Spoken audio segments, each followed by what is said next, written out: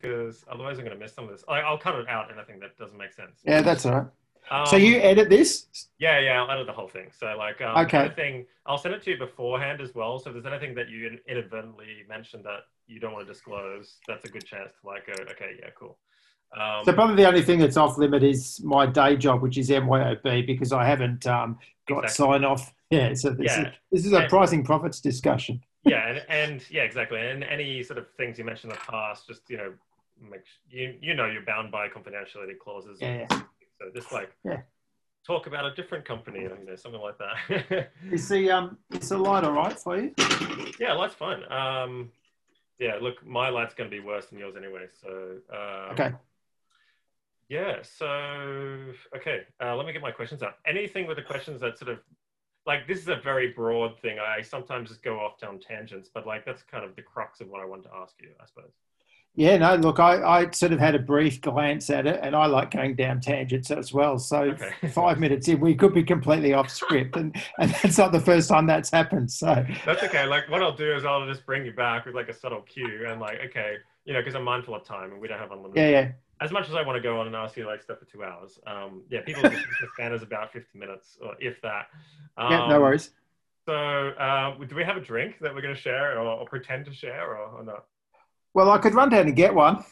Like I've got a little red wine here or something. If you want to open one and just pretend we're drinking red wine or something. Give me 2 minutes. Okay, perfect. Let's do it.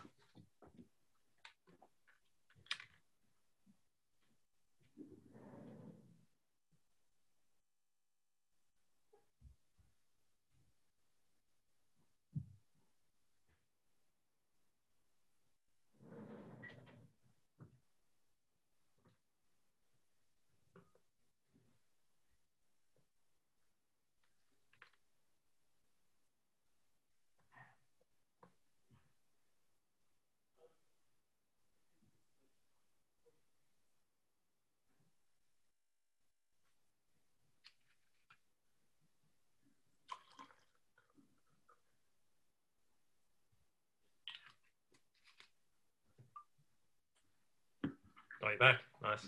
I've got one of these. In a can. Oh, a Guinness. A Guinness. Nice. What are you, Irish or something? My great grandfather actually worked at Guinness in Dublin for 12 years as transport manager. Ah. And I never really liked Guinness until I went on the Guinness tour, and you get this obligatory pint of Guinness at the end of it included in your admission ticket, and you just don't want to waste it, so you learn to like it at that point. Well, with that said, I'm going to pour my Guinness into a cup. A very small cup, but yeah, cheers. Thanks for being on the show, John. Pleasure. It goes with my shirt. Get on the beers, Guinness. Yeah, definitely. So what's the deal with the beers and the pricing profits? Is that your catchphrase or? No, this is a $25 t-shirt with some of the money going to help people that have lost their work through COVID-19. And it's a fundraiser by a bottle shop in Moonee Ponds called Fizz and Hop, or Hop and Fizz. Okay. Fizz and Hop. So I just thought it was a good cause, and it's I like the t-shirt and it's helping someone out. Oh, great. I like it. Yeah, I mean, a lot of people are in sort of distress right now, so whatever anyone can do, Yeah, I say, absolutely. Like, go for it. Small little things help. So Absolutely. getting back to you, so your name's John as well. Great name, by the way. Mum and Dad couldn't afford the H, though. Yeah, true. Well, actually, my full name is Jonathan without the H. Actually, the contraction would be the same. But anyway, I just got sick of people spelling it with HN, so I just went with it.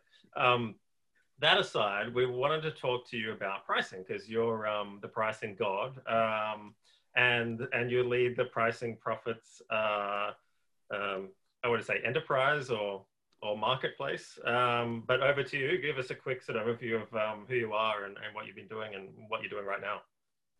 Yeah, so Jon Manning, a sort of pricing veteran, I guess you'd call me. Started off working in pricing in the oil industry. couldn't figure out where the prices were coming from. And I think 30 years later, they're still trying to work out where the prices come from in the oil industry. From there, I went into the aviation industry. I did 10 years at Ansett, which sadly, it's the anniversary of the demise of the airline today. But I always like to say I priced two fares at Ansett: the fares customers eat and the fares customers pay. Because I worked at in-flight catering and I actually priced the meals. And at the time, Ansett had about 7 flight kitchens around the country, and international airlines would pick up catering from those kitchens. Then I headed over to the UK for 6 years, and I worked for a bloke by the name of Stelios Hadjiioannou, who's not very well known in this part of the world, but he is more famous for starting EasyJet. And at that time, he was starting 2 businesses, and he gave me a choice of which role I'd like, the working in the rent-a-car business or the internet cafe business. And I thought, rent-a-cars, it's a bit too much like airlines. So I went for the internet cafes. And we opened an internet cafe every month for 22 months, all the way through the UK, through Europe and across to New York. And these were internet cafes on steroids. So the largest was in New York City, and it had 700 workstations in it. And then, these places don't exist anymore because this thing called Wi-Fi came along, and nobody needs internet cafes anymore. Well, it's been sort of repackaged into WeWork or yeah, yeah. And then I sort of came back to Australia around 9/11, and sort of just fell into consulting for about 15 years, and then just recently returned about 4 years ago back into corporate land. Okay, nice. I like it. Perfect. Yeah, and now you're sort of working with airlines still, or tech or services, or? Yeah, tech services. Yeah, I don't do a lot in product stuff. So anything you can drop on your foot, I don't really do it. Okay. But services, so many people wanting subscription businesses. How do I start? How do I price a subscription model?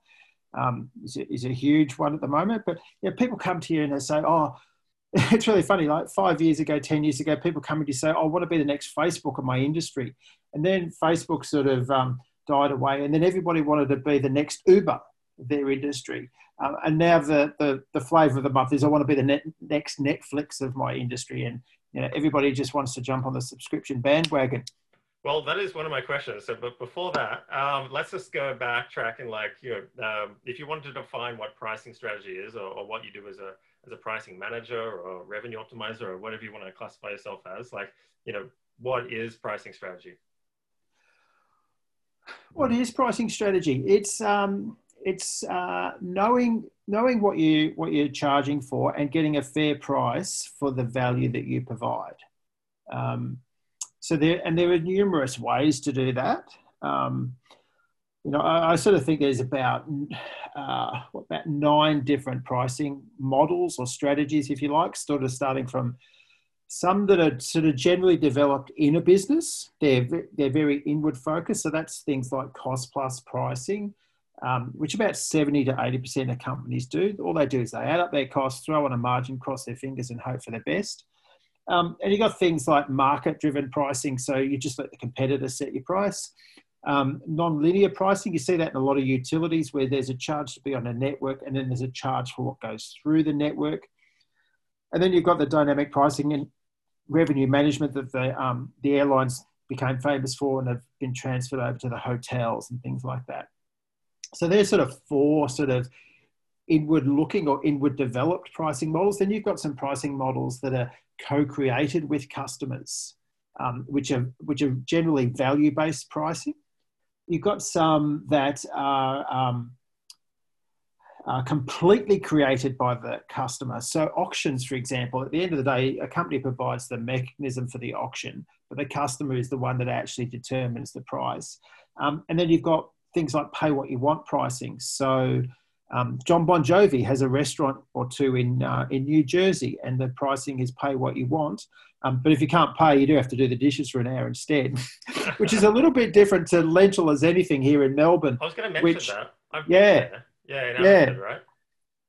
Abbotsford and St Kilda, I think. I don't know how many of them are still around, but they were a pay what you want model. And they probably got, I think they got cleaned out by a drunken party after one Melbourne Cup, and ran into a few difficulties. But that's part and parcel of a pay what you want model. Interesting. Okay. Yeah. Well, look, I think, pricing is evolving from very static sort of cost plus models, all the way to more sort of dynamic pricing and subscription recurring revenue. So really want to talk about that. So, what isn't pricing strategy though? If we had to exclude things that maybe your work gets confused with, yeah, that's a really interesting question, because there's always this argument, is pricing art or is pricing science?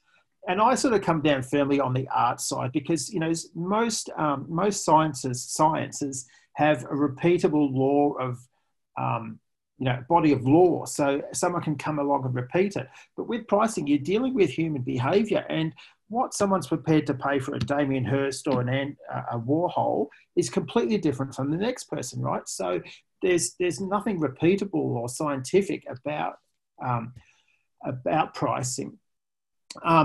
And there's no definition or dictionary of pricing and so forth. So some of those strategies that I just mentioned, for one company, they're a strategy, and for another company, they're a tactic. So, using time, for example, airlines use time really well. The earlier the book, the cheaper you fly. And that's using it as a strategy. But then you've got a retailer like a JB Hi-Fi who might say, we've got a special on big TVs, but you've got to buy it before the grand final because it's a grand final special, and they're using it tactically. So there's no real hard and fast rules in pricing. It's just, the critical thing is knowing where you're going and why. And I always like to think, a strategy is, you've got a strategy when you know what your next move is after your competitor responds to your next move. Because some people just actually don't look beyond, what their next pricing move is, never mind what the competitor's going to do. Yeah, and I think you raise a really good point here, but the difference between, approaches or strategies versus, the tactics of the expression of that sort of overarching approach or strategy. So, I did listen to some of your previous interviews, and you did mention things like, Goldilocks pricing and heroin pricing. Can you explain to me what those two are? Yeah, so Goldilocks pricing. So Goldilocks pricing it really comes to us from behavioral economics. And it basically says, if you give the customer one choice, you've got a 50-50 chance of closing the deal, and that's it. If you give customers two choices, you will force them into making a price-based decision. They'll go, okay, that one's cheaper. Probably 60% of the time they'll take the cheaper option. But when you give them three options, there's two things that happen. The first thing is the customer says, which one am I going to buy? And that's a different question to, am I going to buy? And then the second thing that happens is that you force them to make a value-based decision. So they actually go, okay, why is there a difference between these three price points? Because in the previous example with two, they've just gravitated towards the price. Now they start to look at the differences in the features. And if you look at any SaaS business online and look at their pricing page, you'll see their features are spec'd out and so forth. And that's exactly why they're doing it. So and then some of them say, hey, that's price anchoring. It's like, okay, we'll put one at each end that we don't want them to choose, so they like force them into the middle. Yeah. Two options. So there's more behavioral economics, the center stage effect, absolutely. And you've also got anchoring. So there's no consistency in this, but a lot of people put their cheapest product on the left and a lot of people put it on the right. I actually prefer it on the left, because the first, in Western countries, you read from left to right. So the first price you see is $100 and you go, okay, that's my anchor. And the next one's 50. Oh, that's a little bit cheaper. And the next one's 5. Okay, I don't want to be a tight ass. I'm not going to go for that one. So I come back to the 50. Whereas if you have them the other way around, you see the $5 first and everything else is expensive. You go, oh, that's it. So heroin pricing is just getting customers hooked on your pricing. So, and really that's, getting them hooked on more on your product first and then your pricing. So most product-led growth companies at the moment are actually masters at this. So Zoom, like we're on at the moment, is great at this. Grab an email address and bang, it can start marketing to you, and the product drives the growth. If you ask a lot of businesses how Slack first started to get used in their business, they've actually got no idea, because somebody's just come on and started using it. They've messaged somebody else. It's that network effect. And bang, the next thing you know, you've hit the limit, you're hooked on the product, the heroin, and bang, you go and buy it. Nice. Hey, so also to do with that, like, do we even need fixed pricing anymore? Like, can't we just use dynamic pricing with all the sort of tech models and, you know, real-time data? You would think hypothetically the world is moving to that direction, but I guess there's always swings and roundabouts. So you need to be able to create the justification for why someone got a better price than you. So, you know, if we rewound the clock 40 years ago and you and I were sitting on a plane, say from Melbourne to Brisbane, and I said, hey, John, how much did you pay for your ticket? You'd say $600. And I'd say, geez, I paid $1,200. I'm really annoyed about that. What's happened now is the airlines have trained us to get in early. Right. So if we sit down next to each other on a plane, which we can't do at the moment, and I say the same question to you, you say, oh, my ticket was $600. And the first question I would then ask you is, when did you book? Because the airline has trained us to book early to get the best possible fares. So as long as you are creating that sort of fence, then dynamic pricing is going to work. But when that fence is difficult to defend or define, that's when you're going to run into to difficulties with it. Okay. And look, one of the most popular pricing strategies I come across when I talk to clients as well is cost plus. So, you know, they'll take a cost base of their operating expenses and they'll sort of add a premium on top of that. And hey, that's our price. Do you find that's the most popular method of pricing? Maybe people who are less aware? Yeah, absolutely. So there's about 70 to 80% of companies, according to some estimates, that use cost plus pricing. Wow. And, you know, when you think about it, it is actually really simple. You just add up your costs and throw on your markup, cross your fingers and hope for the best. But, you know, the reality is that most people, you know, ask accountants how good their cost estimates are, and they're not 100% comfortable that they've got the right methodology to allocate costs across businesses, never mind across products, for example. But the other thing is, have a think about this for a minute. So right now we are in COVID lockdown. A lot of retailers aren't open. A lot of businesses, full stop, aren't open. But just think about what they've gone through in the last couple of months. They've probably changed their rent arrangements or their mortgage arrangements with their banks or their landlords and so forth. They may have trouble finding suppliers that supply them, you know, if they're sourcing material from China or other places. Their labour costs are probably all over the place. How can you set cost plus pricing when your costs are all over the place like that? So, you know, I've written a blog post on this, sort of saying RIP, cost plus pricing, because it is just such a dangerous methodology to use, particularly right now. Interesting. So why does everyone use it? Because it's easy, or? Because it's easy. And I think a lot of people also use price, you know, cost increases to defend their price increases. And years ago, that used to be fine. You know, if the inflation rate was running at 2%, you could get away with a price increase of 2% because it was under that psychological radar of the inflation rate, or 4%, or whatever the case may be. But, you know, go over that. And I've always said the bigger the price increase, the bigger the justification you need to provide for it. You know, it's an easy way to do it. And, you know, I think there's also the element of budgets and planning cycles and so forth. So just rewind back to the 1st of July and, you know, you find half of Australian companies put their prices up because it's a new financial year, new budget, new targets, bang, off they go. But no one buys anything because of the costs, right? If I ask you which telco you're with and why, you'll probably say, oh, I'm with them because of the coverage and so forth, or, you know, they had a really good deal on a handset or so forth. Nobody says, oh, I'm with a big telco because I really love their cost base, or I really like that cafe's, you know, cost base and things like that. You don't say that thing.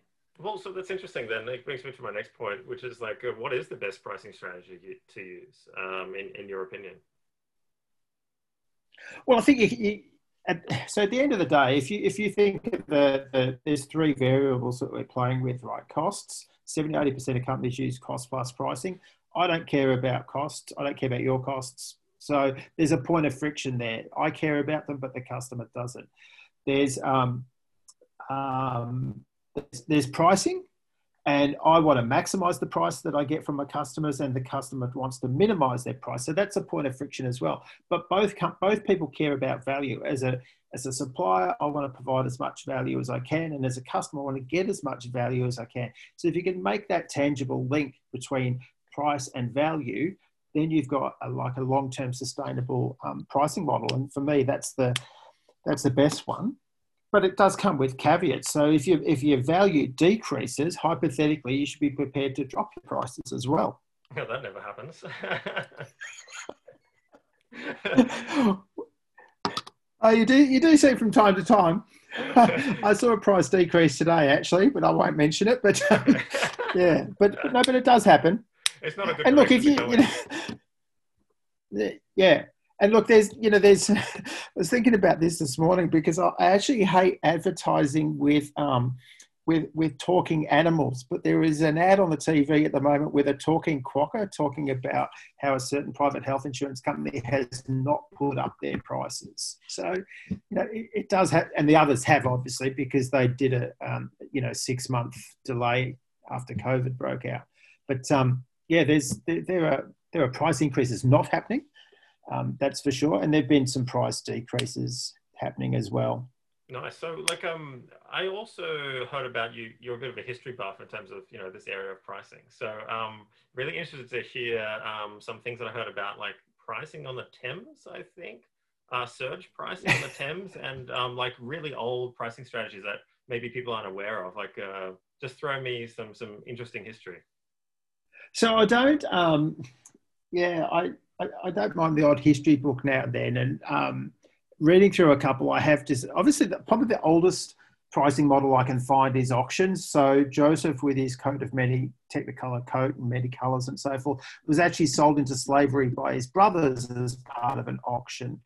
And then during the Great Fire of London in 1666, the boatmen on the River Thames actually doubled or tripled their fares to evacuate passengers from the north side of the River Thames to the south side. So theoretically, you can trace the origins of surge pricing back to 1666, if you like.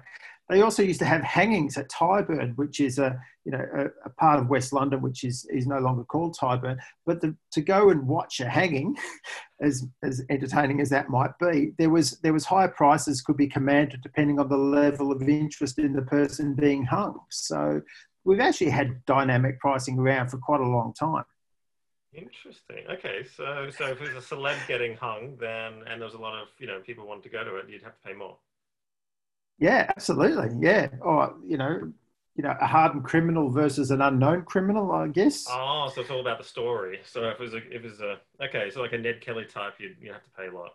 Yeah, like Jack the Ripper, you'd get higher coin for Jack the Ripper versus your little petty thief that was picking pockets in Covent Garden or something. I like it. Okay, so you mentioned before like behavioral economics and how that sort of plays into pricing. I'm really interested to get into this because obviously economists and behavioral psychologists, I formed this sort of new discipline. How does that apply to pricing? Like we talked before about price anchoring. But do you need to understand behavioral economics to do pricing really well at a tactical level? You don't have to, but it certainly helps. So, things like the layout of pricing pages, for example, like we've just talked about, the anchoring on the left versus the right and so forth. Sometimes it's really hard to actually quantify the revenue uplift associated with things like that because you've got to A/B test it, and often you might have changed prices the same, at the same time you've changed the layout of the page, and you can't separate A from B and so forth. But there are certainly benefits in having a good knowledge of behavioural economics. And that can be, also decoy products. Decoy products are magnificent. So, that's the $800 bottle of wine in the restaurant that you don't buy because it's just too expensive. But geez, it makes the $80 bottle of wine look really affordable, right? And that's the one they want to sell you. So there's decoys like that. The first edition of the Apple Watch, if you remember that, there was a $25,000 version of that. That was a decoy to make the other ones look better.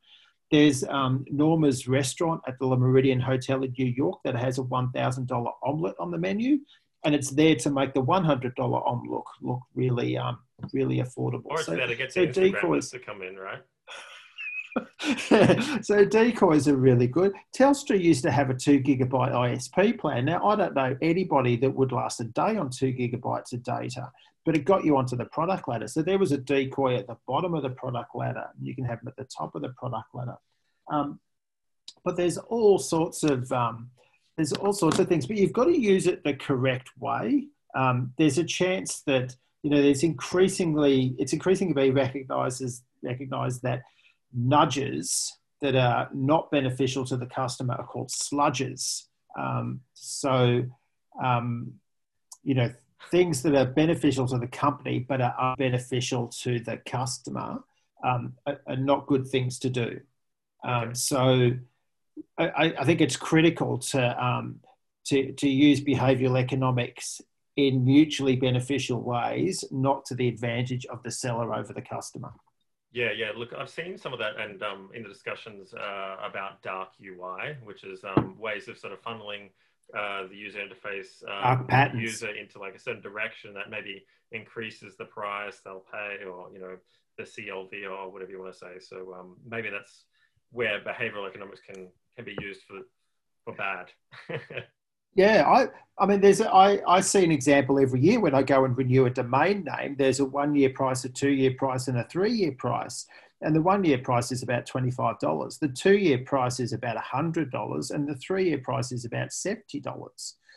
And I think they've got the decoy in the wrong place. But yeah, you will get called out, whether it's on a dark patterns website or something like that, if you're trying to use behavioral economics to your advantage over the customer. Well, speaking of that, I really want to ask you this, which is the next question, which is, we hear about bait and switch methods. A lot of small business, or I call them entrepreneurs, and let's say less experienced, business coaches or small businesses that are starting out, bordering on fraud anyway. They use some very dubious pricing practices where they, maybe have an introductory price, but then you try and buy that and it's all sold out, but it's never been offered anyway. So where does pricing sort of go into that illegal or let's say more dubious territory rather than on the higher side of where it should be? Well, you probably just jump onto the consumer regulator's website and you can pick up a little flyer of dodgy pricing tactics and stuff like that. So the competition law is pretty clear on where the legal stuff finishes and the illegal stuff starts. Deliberately bait and switching. So never ever having any sort of inventory of a particular product that you're actually promoting, and you always have the intention of upselling the customer onto another product is exactly what you're talking about. Another common one used to be really popular with rugs, where rugs would be 50% off, but they were probably marked up the day before, so the 50% was just only a recent phenomenon. So you can't mark up to make things look cheaper the next day, stuff like that. Interesting. So it's pretty clear. Yeah. Okay, great. Okay, so and then walking in the park with your competitors and so forth, and having a chat about you charge this price, I charge that price. Obviously, that stuff's illegal in most countries around the world. Might not be in North Korea, but pretty much everywhere else. Yeah. Okay, good to know then. Let's stay away from those then. Don't quote me on the North Korea though. Never been there. I've got a friend who's been there, but I haven't. So let's get back onto the higher side of pricing, and let's say you mentioned value-based pricing, and like personally, I come from a marketing sort of background, and that's the way I price from a value perception basis, right? And someone asked me, how do you put your pricing? I'm like, well, put it as high as possible, right? As much as people are willing to pay for it. And but there's a lot of nuances that go with that. So are you saying that the best pricing method in your opinion is sort of value based and going down tactically from there? Yeah, absolutely. So how does that work? So there's, particularly in B2B markets, there's three sources of economic value that can provide to your customers. So you, John, you can go and work for a company and you can either increase their revenue, reduce their costs, or you can minimize their risk. Three sources of value. But the beauty of all three of them is they are quantifiable. So you might be able to, you might have a software product that can increase a company's revenue by 50%. Value-based pricing is then about sharing with that customer the economic gain you provided them, and you monetize that through pricing. So if you can increase their revenue by 50%, you might take 1.5% of that as your pricing. So instead of going in and talking about a $1 million software solution, you're actually talking about a much smaller number, which is 1.5% of revenue or something like that. If you look at some cloud-based software products, for example, the person using them doesn't have to worry about cyber attack or ransomware attack and things like that, because that's outsourced to the company that's providing the cloud-based product. So that's how you're minimizing risk for your customers. And just a straight up example of doing something more efficiently would be an example of how you could save customers costs in terms of labor and stuff like that, or processing time and so forth. So they are much more sustainable ways to price than on the basis of your costs, which customers don't care about. Okay, well, getting on that thing, is that because a lot of pricing decisions are made by accountants who look at cost centers, right, in isolation from one another, instead of like from a customer perspective? So there's this sort of natural friction between accounting and marketing and maybe strategy areas of the business. Is that where this cost plus sort of mantra comes from? Or? Yeah, it probably did. Accounting's got its roots in Italy and hundreds of years ago and so forth. And someone mentioned to me the word count is in accountants' name for a reason. They actually count all the costs and so forth. So I think it's probably fair to say that yes, it does come from that accounting, that legacy of accounting. It's where cost plus pricing has come from. Correct. Yeah. And do you see friction between those sort of two, I would say, different viewpoints when it comes to pricing? Like you've worked with lots of clients and lots of companies. So I see the greatest friction, and it's actually changing, but the greatest friction was between pricing and sales, because pricing thought of sales as the unpricing department, and sales thought of pricing as the sales prevention department.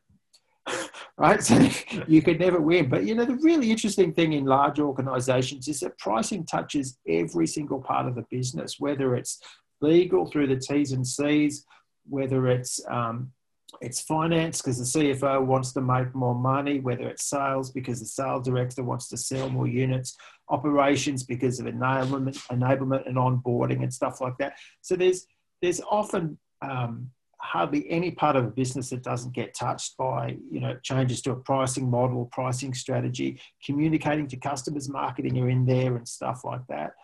So that tension has been there for a long time between sales and pricing in particular. But I think a lot of the smart businesses are really changing that approach now, and they actually think, okay, here's my product team, and they're doing the value creation. Here's my sales team, and they're talking to the customers. And with my pricing, I'm extracting the value from the product I've created and so forth. And in that model, everybody's sort of moving in the same direction rather than up against each other like they would have been in the sales versus pricing model. So it's really starting to change, but it's also industry to industry as well. So you look at, if you take the airlines, for example, which I've done a fair bit of work in, there's only about half a dozen people in a half decent sized airline that can actually change the prices because everything's done through a computer. There's a central reservation system.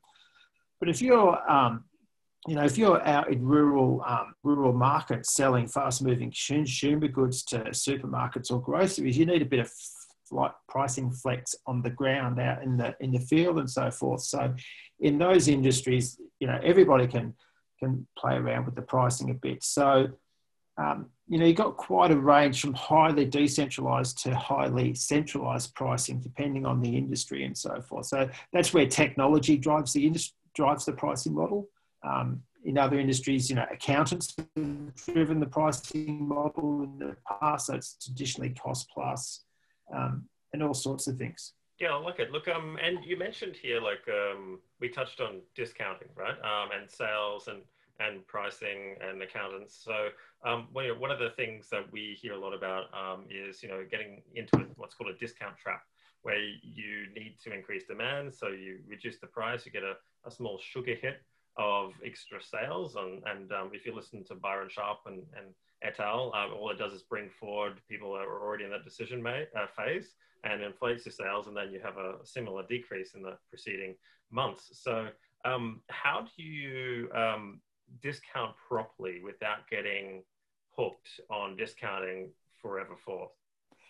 Yeah, it's another drug, isn't it? There's a great quote from the founder of the Brewdog Brewery in Scotland, who says, discounting is like the crack cocaine of business. You're the dealer and the junkie, and you get addicted and you just can't get off it. And I remember once I was doing a workshop with a legal firm about pricing, and by accident rather than design, there was only one female in the room, and at some point during the workshop, she turned around and said, "Discounting's like a one-night stand, And everybody's jaw just dropped, and there was this deadly silence in the room. And she looked around and she said, I think I better explain what I meant there. And she said, once you discount once and you get a reputation for doing it. And it is true. If you look at retailers in normal economic times, not the times we've got now, but in days not too long ago, if they didn't have a sale on, there was no footfall in the shops whatsoever, because they had conditioned the market to discounting. And the discounting's like a one-night stand is actually true. I think for me, the key to discounting is that it's a negotiation, not a surrender. So if a customer wants a discount, you need to get something in return. And whether that is a deeper share of wallet or a wider share of wallet, that can just be a simple principle that you adopt to say, we do give discounts, but we need something in return. And I'm not anti-discounts, because if you go back 10, 15 years ago, the average level of discounting in most markets might be 10, 20%. It's proliferated incredibly since then. I mean, you've just given, all these retailers and so forth, and it's now ingrained in the customer's psychology, because they love the thrill of the hunt, of finding a discount, and then the thrill of the kill of getting the discount.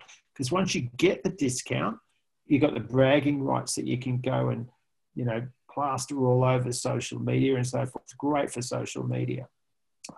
So discounting is not going to go away, and it doesn't matter whether it's a B2B market or a B2C market. It's here to stay, but you need to manage it strategically. And it is simple things like, say, authorization levels in B2B markets. So the salesperson is only authorized to discount up to 10%, and then he's got to go back to the head of sales or somebody else and get the authorization to do a cheaper price. Or in consumer markets, it's take it or leave it sort of thing. So yeah, I like it. And you mentioned the way to prevent that is sort of through asking for something else, or product bundling, or putting conditions on the sale. So I really like where we're going with that, and that's what I want to ask you next, which is how far can we remove pricing from the rest of the marketing decision? Product bundling, distribution effects and promotional effects. Can you separate it all out, or does it really need to be sort of thought of coherently with all the other elements of the offering? My personal belief is it does have to be really holistic. I mean, increasingly now, particularly if you look at what's happened in the last 6 months, all of a sudden, everybody has got, you can buy digitally, you can contactless delivery, contactless payment, and so forth. We are digitizing at an incredible rate. I think Microsoft has seen the equivalent of between 2 and 5 years of digitization in the last 6 months. Wow. So you have to think holistically, and the markets will come, the face-to-face markets will come back. And if people haven't thought strategically about their pricing, they're going to have a whole lot of channel conflict. Is it going to be cheaper to pay by cash in the store or card online and so forth? Hey, let's run with that, because so we're in for some really interesting times. Yeah, look, you just gave me a thought, because with professional services, say like what possibly both of us do, which is consulting. There's this stigma between charging a high rate for consulting work and not being physically present. And now with the whole we're not allowed to meet face to face, that stigma's gone. So now people are more conditioned to transact, and from a consulting point of view, with business advice online, like we're doing right now. Really interested to see what your thoughts are on that moving forward into the future. Like, will we need to have as many face-to-face discussions, or will people spend more than the average $65 online now? Now the sort of trust is there. Yeah, it's a really interesting question. So I think for consulting, yes, people will.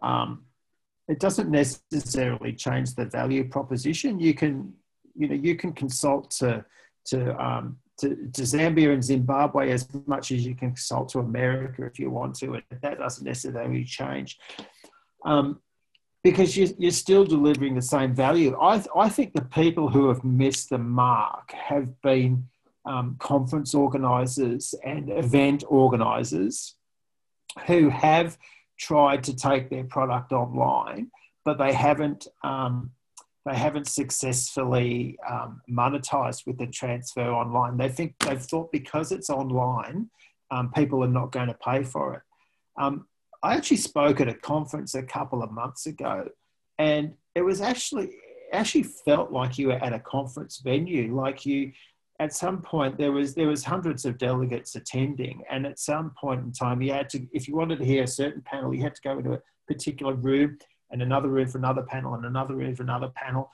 And then they had times when there was no speakers on, and you could browse virtual booths of exhibitors and so forth, and they monetized it successfully. But so many other businesses I see just haven't been successful in monetizing their digitally delivered product, because they've just, because it's digital and there's no hard costs involved with a hotel or a venue, we can't charge for it. And I think that the thinking is wrong. Yeah, great. I've noticed the same. Actually, I've seen a lot of events where they have like a free option, but then it's de-featured, so you don't get access to certain keynote speakers, or you don't get access to certain rooms, but you get a general overview. And then the upsell is to different packages, much like you would in a physical conference, except that there is no $0 option. So I have seen that sort of creeping in now. I think people are starting to realize that. Yeah. Yeah, but certainly, maybe 2 or 3 months ago, if you saw an invitation to a webinar or something and there was no pricing attached, and I think for me, I thought, oh, there's another sales pitch. It wasn't so much a knowledge sharing thing as a bit of a sales pitch. Yeah, no, and just for the listeners as well, September 2020. So we are maturing past the whole lockdown era now. We hope so. That's great. I want to get on to, we're touching on this a bit, but some of the mistakes people make when they're doing pricing. So I've worked with a lot of startups, very early stage, and they set prices really low to get adoption, but the trade-off is that they're conditioning clients to expect lower prices, and then they have trouble going up to enterprise customers, for example. What are some of the real bad sort of doozies that you've seen, companies make, or perhaps you've made yourself? I don't make mistakes. No, just kidding. So that's really interesting, because I've been doing a startup, a pricing workshop for a startup program for about 7 or 8 years. And when I first started doing them, I remember at the start of every session, I'd say, okay, round the tables, what do you do? What's your business and so forth? And what's your monetization model? And when I first started doing these workshops, 9 times out of 10, people would go, I don't have a monetization model. I'm building an audience. I'm building Twitter followers. I'm building Facebook likes. I'm building YouTube subscribers, and I'll monetize later. If I do that workshop today, the numbers are the opposite. So, 9 out of 10 are monetizing from day one, and only 1 will be going after an audience or eyeballs and so forth. So I think there's particularly in the startup space, there's a realization that people actually provide value with their products and services from day one. And there's absolutely nothing wrong with monetizing from day one. And you can guarantee that probably the second question any venture capitalist is going to ask you is, what's your monetization model? So I think that's a fundamental shift that has really happened in the marketplace in that sphere. Just on that note, then I really want to hear what you think, because I think the era, personally, I've seen the era of SaaS sort of mature, especially sort of hitting peak maybe 2014, 15. And previous to that, it was grow at all costs because you want to get widespread adoption. And a lot of those business models were funded by expand. Like VC capital, right? Like AKA SoftBank, etc. So it was less about monetizing now, more about, okay, let's fund with debt and monetize later, because we want to be first to market, get adoption, and then, we can price accordingly. So do you think that isn't the case now that there's so many startups out there and so many options that people are having to ask this monetization question upfront? I don't think it's universal. I think there's been an elevated level of commercial savviness amongst some startups that actually back themselves to monetize from day one. Particularly for independent consultants and so forth. There's always this confidence question. You don't back yourself that you provide value. So I think some of that is disappearing from the market, and whether that's coming through VCs or whether it's coming through angel investors, family, fuel, friends and fools. I think that's sort of changing, but it's definitely not universal.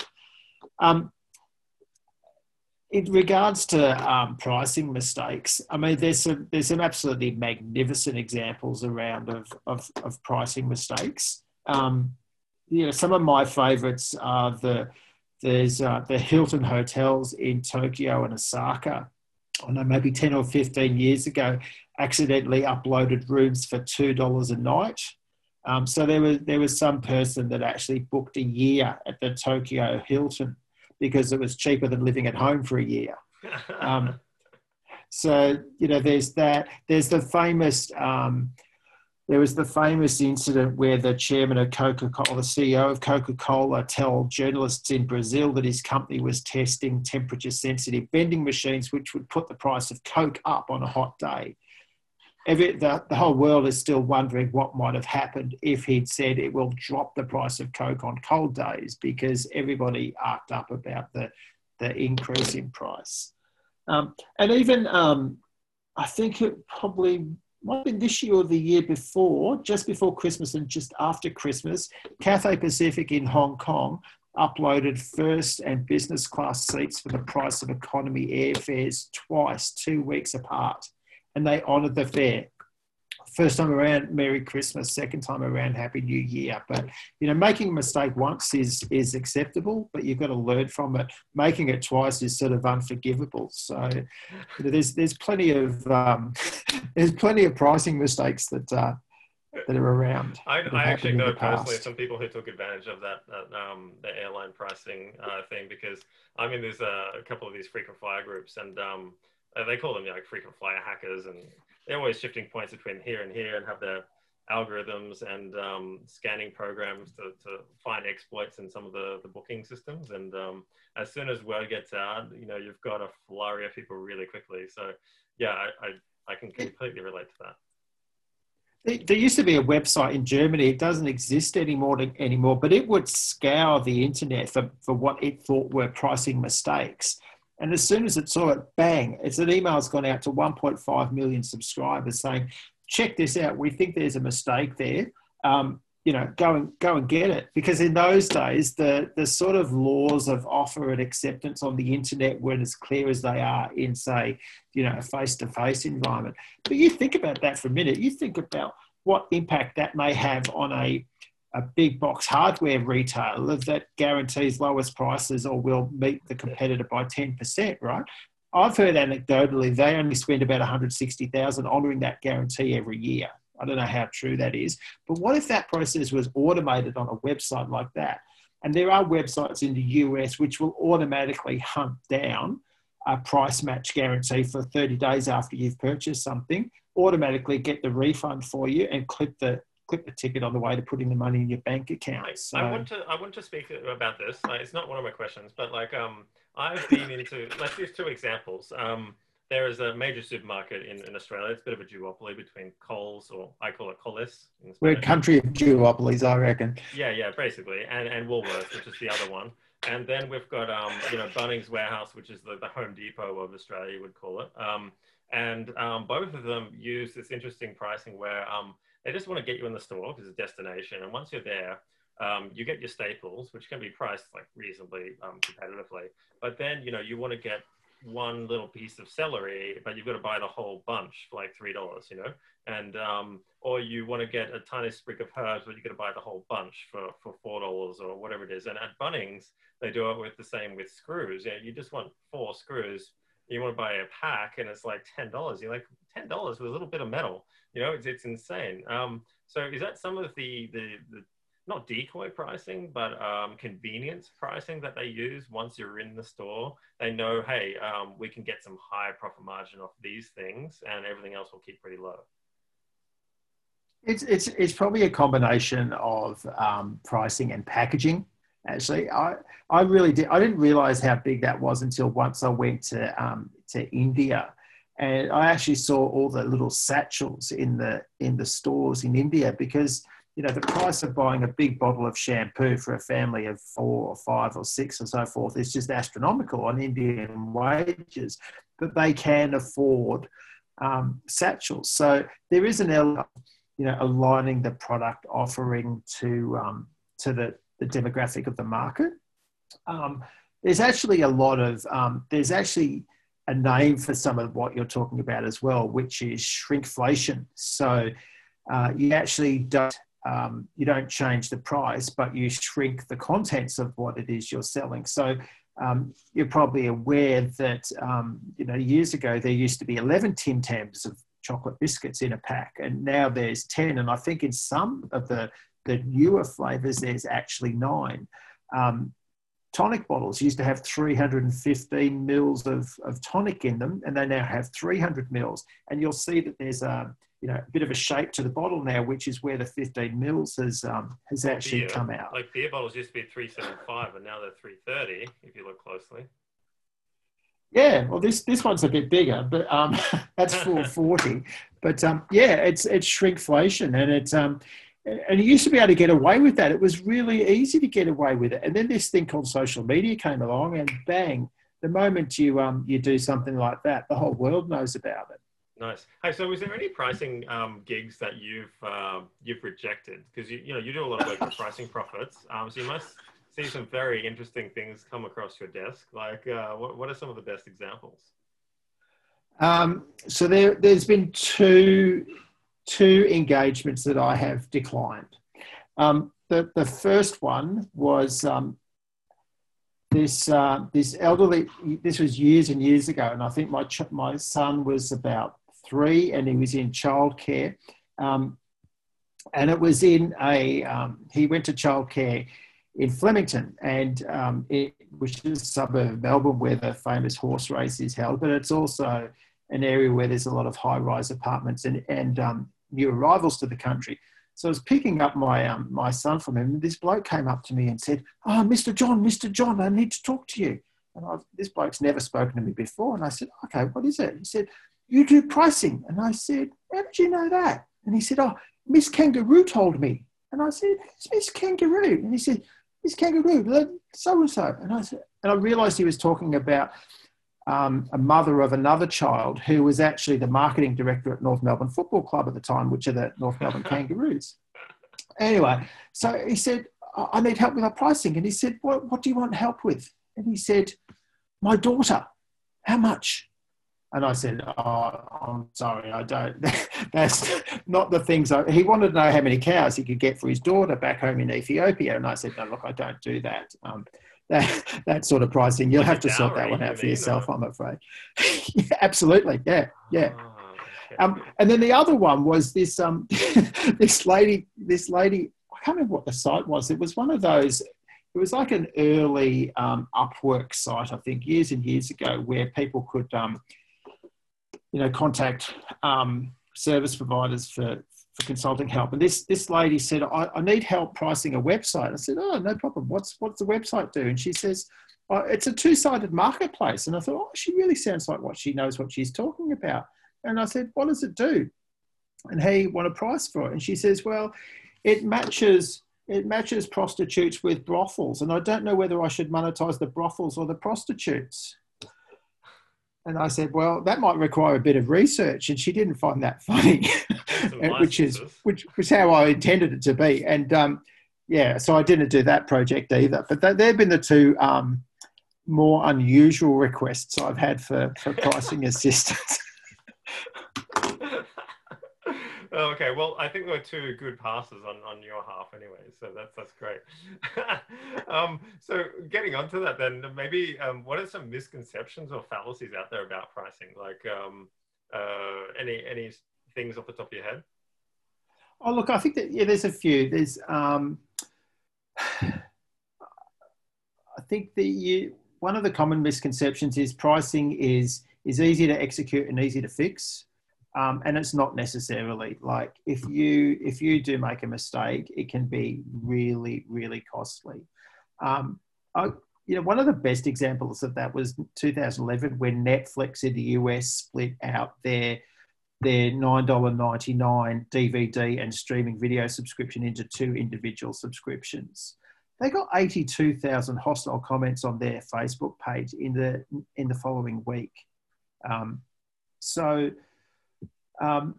People think it's easy, but it's actually not. You're dealing with people's money, and you're wanting them to part with it. So, that's a common mistake businesses make.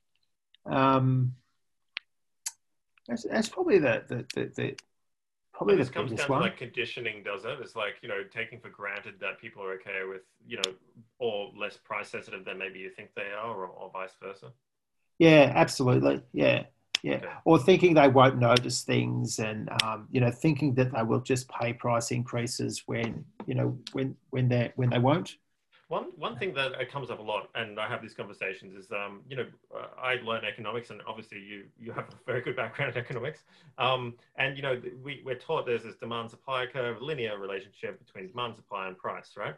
And often when you go and do work, you find out that there's another whole layer of complexity around that simplistic model. For example, the price-quality relationship between a lot of goods. So there's a lot of marketing studies that say the higher the price, the higher the quality perception, regardless of how good the product is at a tangible level, because it's all about perceptions. And it's very ingrained in our psyche that if something's higher price, it must be a better quality product. And even if it isn't, and we get it, we sort of convince ourselves that it is.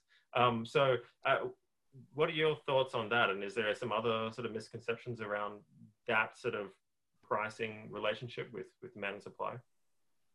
I just lost my chain of thought there. Misconceptions around pricing.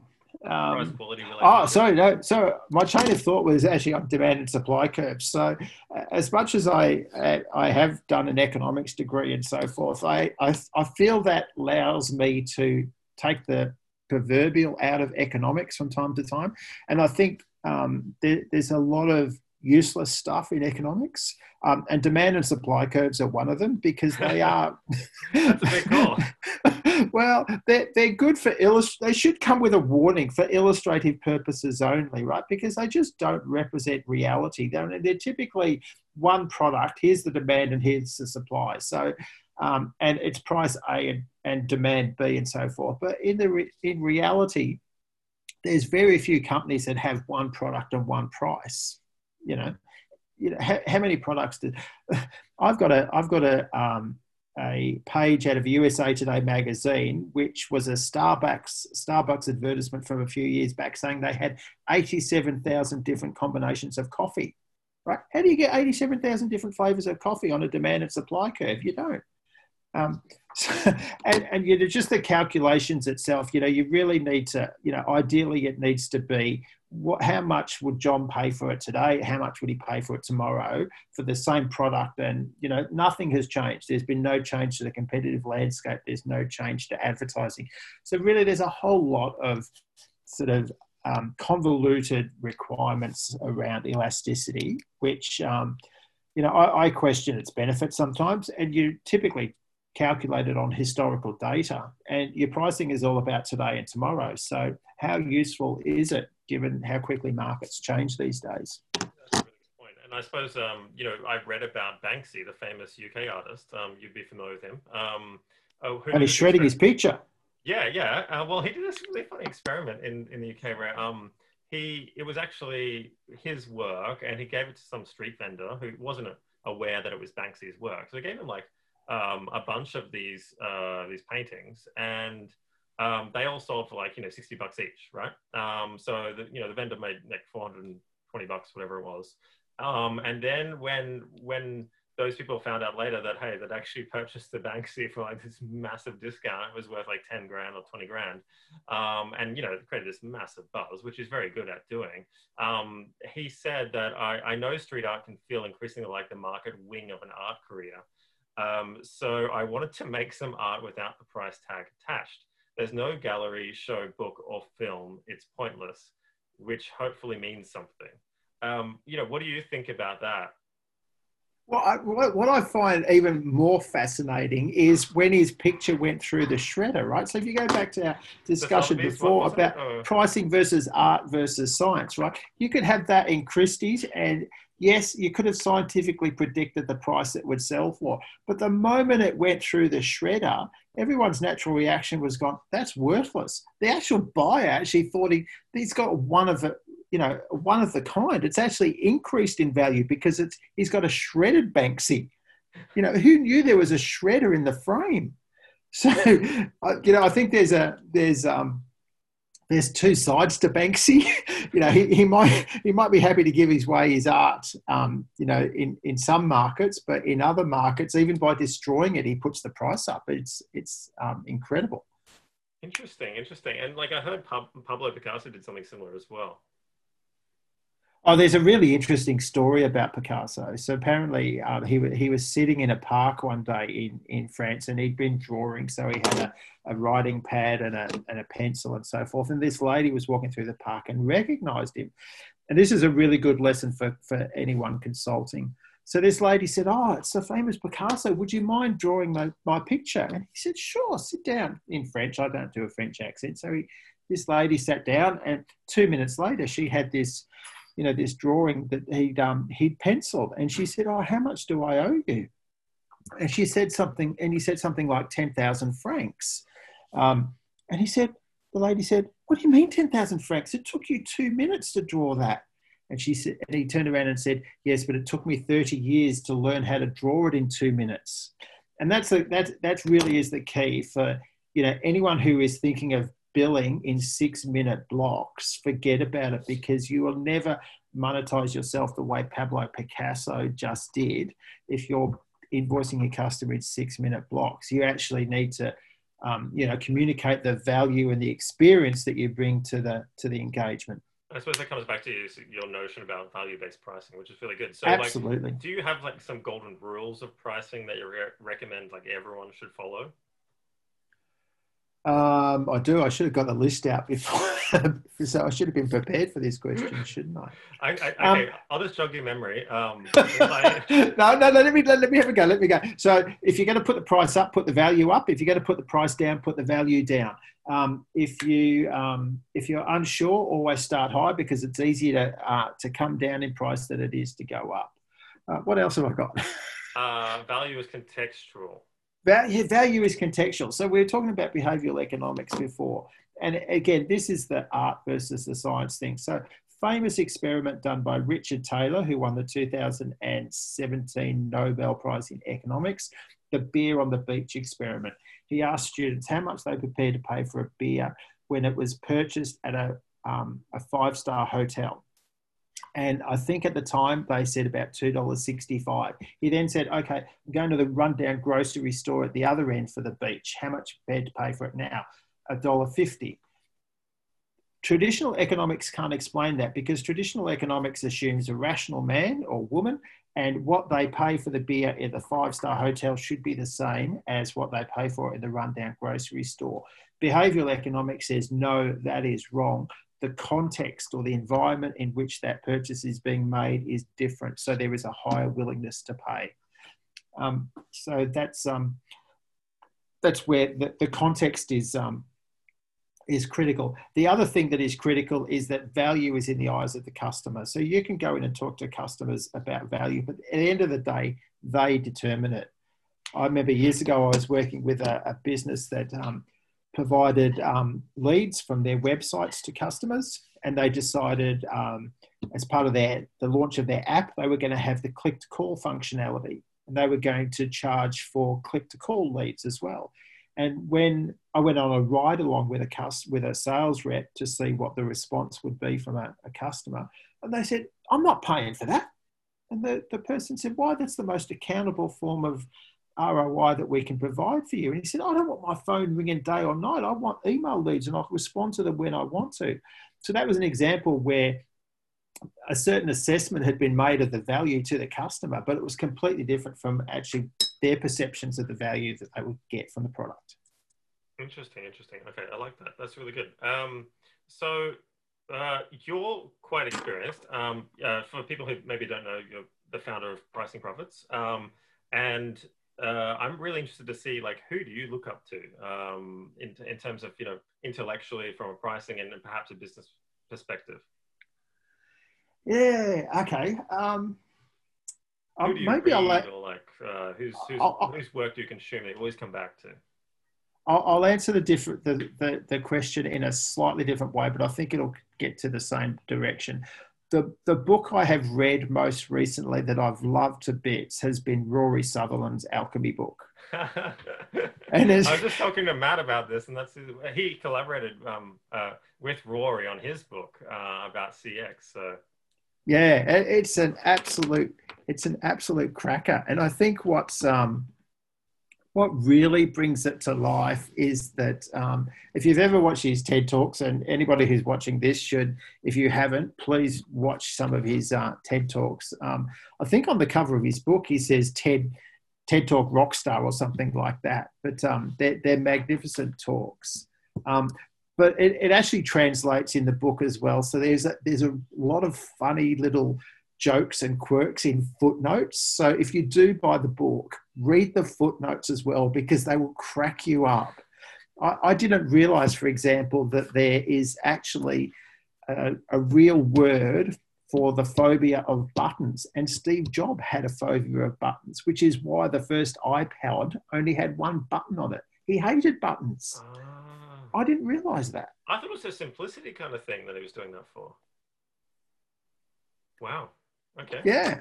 There you go. But yeah, so Rory Sutherland, he's nice and practical. I mean, the book starts, the anecdote in the first chapter of the book is absolutely magnificent. Two blokes walk into an advertising agency and they say, we need some help marketing a drink. It tastes like the proverbial, we're going to sell it in smaller cans than Coke at prices twice the price of Coke. Can you help us? And they just laughed, but it was Red Bull. And, Red Bull are running Formula One teams these days. So, sometimes it helps to think irrationally, but there's a whole lot of, simple rules about irrational behavior and thinking outside the box, which is where Red Bull came from, sort of thinking outside the box. And, if you think rationally, you'll get to exactly the same place as your competitor's going to get to.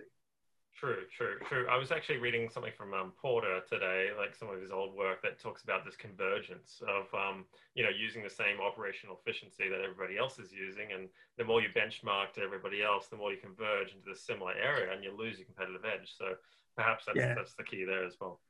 So you've mentioned one book, which is great. So my next question is there like a website or something that you recommend? It's like your go-to website to learn more about your craft or intellectually that you recommend people use? I sort of scatter my reading, all over the place. The stuff I'm looking for just doesn't really pop up in a central repository. But because of that, rather than answer your question, I'll answer another question.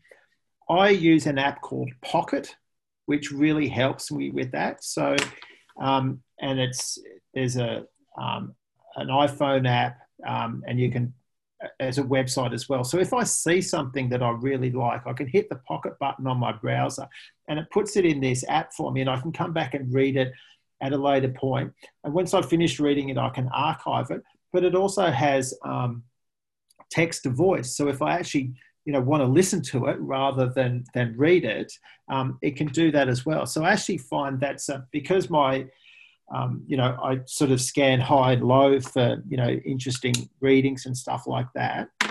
Rather than single out any particular site, I'll single out that particular app that actually helps me, stay abreast of things. I like that. They're a lot more efficient than like copying URLs and putting to a notepad or something, right? Absolutely. He was a big proponent of like Evernote or something like that. And that's what he used to use as repository for. Yeah, there's an interesting pricing story. Evernote. I don't know the story. What happened there? Well, Evernote was. I used to love Evernote.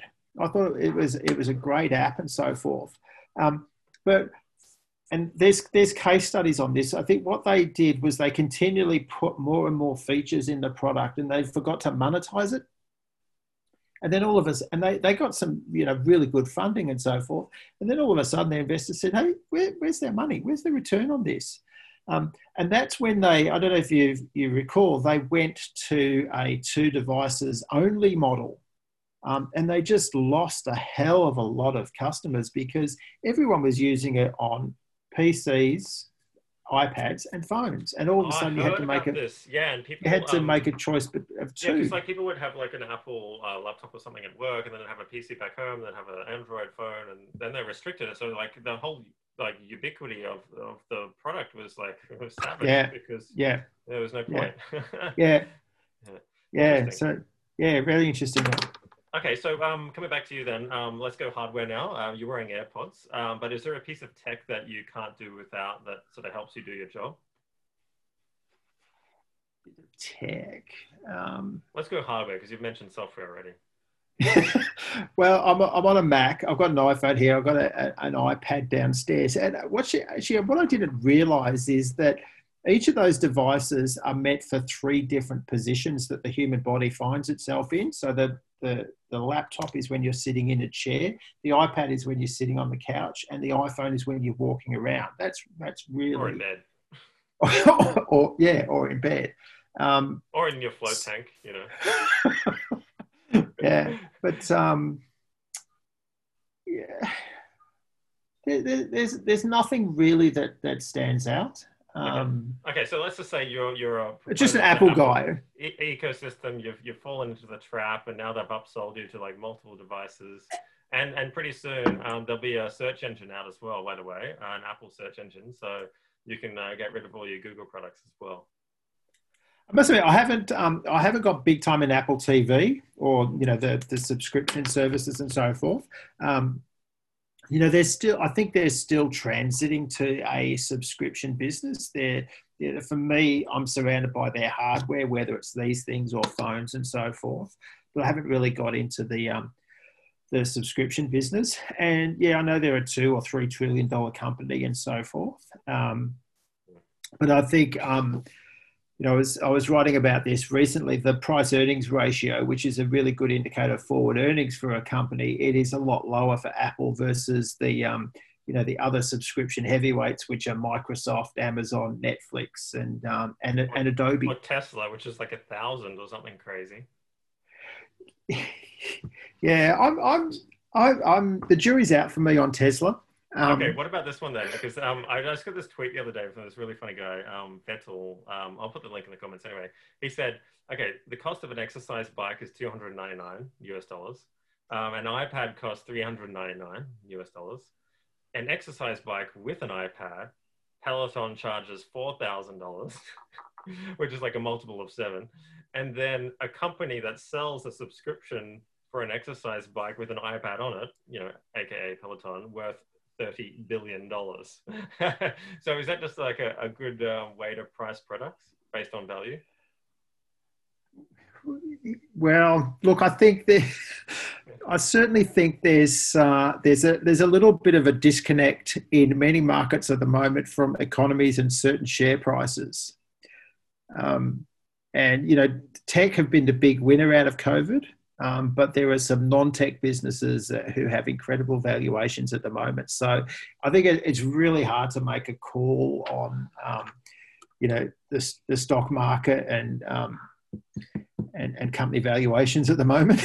Okay, we'll just leave it Braver there. man than me will go there. We're calling it the Robin Hood factor, well, that's what people in the market are calling it. So all those day traders, it's like 1929 all over again. But okay, with that, Tesla's interesting though, right? Have you looked at the price of electric cars?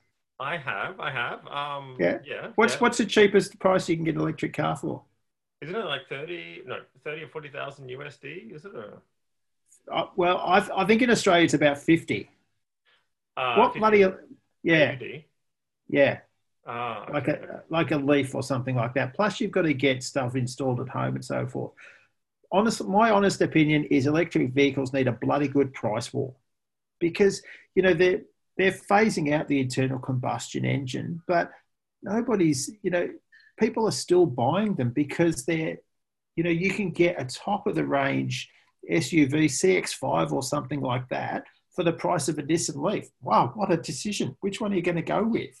Then, if you think back to, I can't remember what year it was, but there was a huge broadband pricing war just as broadband was starting to take up, and dial-up internet access was de rigueur, if you like. And Telstra started this price war, and it was the tipping point. Malcolm Gladwell's famous tipping point. It got everyone onto broadband, and people make decent money out of that. I think we need a price war moment in electric vehicles. Well, with that said, we've got Battery Day on September 22nd, which is just over a week away. So you may have your wish there, because there's rumors that the price of, they call it the million-mile battery as well, but the price of creating one of these engines or drivetrains using electric propulsion will come under the cost of natural aspiration engines, and therefore we'll cross that threshold barrier of having to decide between one or the other, and maybe we'll get mass adoption that way. But within a week we need that tipping point. I think it's because of the Osborne effect. I think they've just been very sort of cagey about announcing this, but I think in a week it will be announced that is the case. Scoot. Well, there's a lot of Tesla-rati, I call them, on YouTube, talking about this stuff. But they look at patents, they look at lots of other data as well that's publicly disclosed, and they put all 2 and 2 together, and it's not very hard to see what's happening there. So. How many quarters of profitability has Tesla had? Well, the last one was mostly from trading of like credits or something, wasn't it? So like the profit was very small if it wasn't for that. Which is why they didn't get included in the S&P 500. But anyway, that's another discussion. Okay, well, coming back to you, this is your chance to sort of plug what you're promoting, what you're doing right now. What should I give a shout out to? Well, I guess pricing profits. I guess I started pricing profits in 2011 when I realised that for startups and small businesses there wasn't affordable pricing opportunities. The big consultants do pricing, and it's just way out of the league of small business. So if I could find a different way to actually deliver the service and provide value, that was exciting to me. So the original version of pricing profits was to the best of my knowledge, it was the world's first crowdsourcing website for pricing. So people would come on, you'd say, okay, that picture in your background there, how much should I charge for that? And I'd get half a dozen of the experts already registered on the site to answer 3 questions. What price should you charge? What's the rationale for that price? And then any other advice they want to give. And then, that sort of lasted for about 4 or 5 years. But then when I spoke to people after they'd run their projects, they all said to me, "Oh, I've still got more questions. I've still got more questions."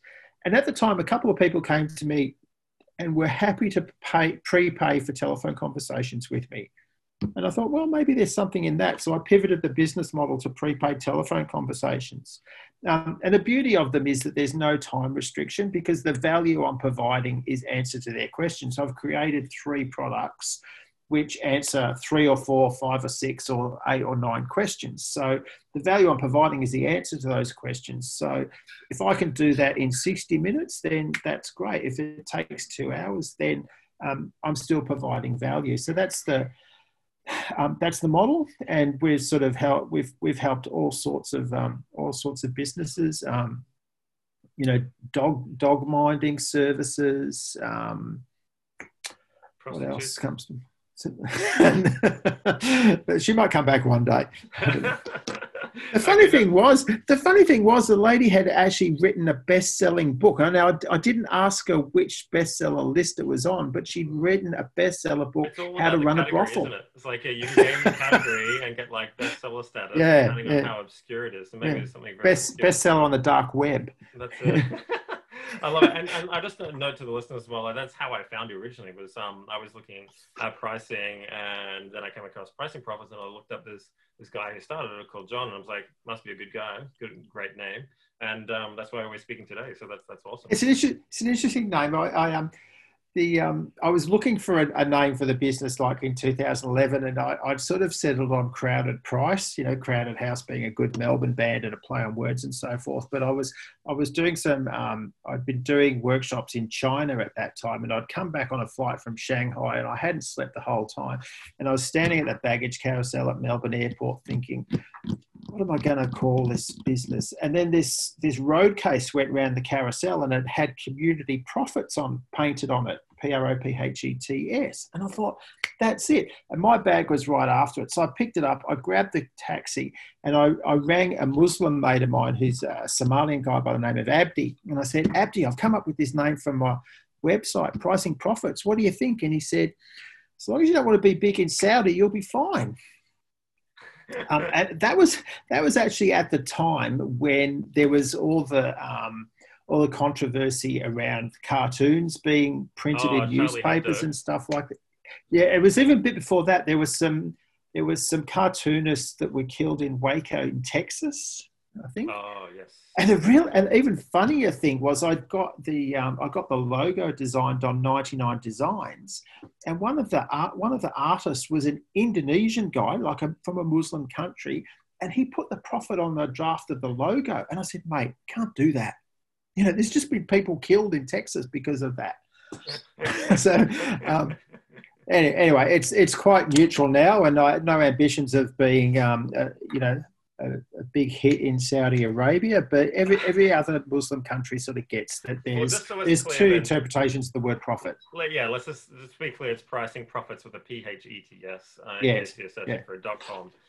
Okay, and let's just say I really enjoyed this conversation, which is great. And it took me a while to get to talk to you because you're a very busy man, and I appreciate your time. But if someone else really connects with what we're saying, wants to ask you some more questions about pricing, should they go to pricingprofits.com and then ask for you, or is there a better way to connect with you? Yeah, look, just jump onto pricingprofits.com, and there's phone numbers there, or there's a online inquiry form. And for me, I hear people say, "Oh, look me up on LinkedIn" and stuff like that. But really, just pick up the phone. I think talking's a dying art for some people, but it's the easiest way to get in touch. And maybe mention, you found out about Jon through pricing. Yeah, absolutely. Champagne strategy podcast or something like that. Yeah. Absolutely. Perfect. Hey, well, I really want to thank you for your time. I think you covered a lot of ground here, and I want to talk to you again, obviously, but that was really great. We can do a sequel. Yeah, I think so. I think I want to go a bit deeper into some of these tactics and use some use cases, but we only had a tiny bit of time tonight. So we both have to eat dinner. But yeah, thanks again. No problem. And hope to speak to you again soon. Great. Thanks for having me. Thanks. So I'll cut there. But yeah, thanks, John. No problem. That was great. Sorry, I didn't want to keep you too much longer because I know it went a bit over, but is that okay? Right. Yeah, that's fine. Yeah, great. I think we've got some really good content. But I told you to go off the rails a bit.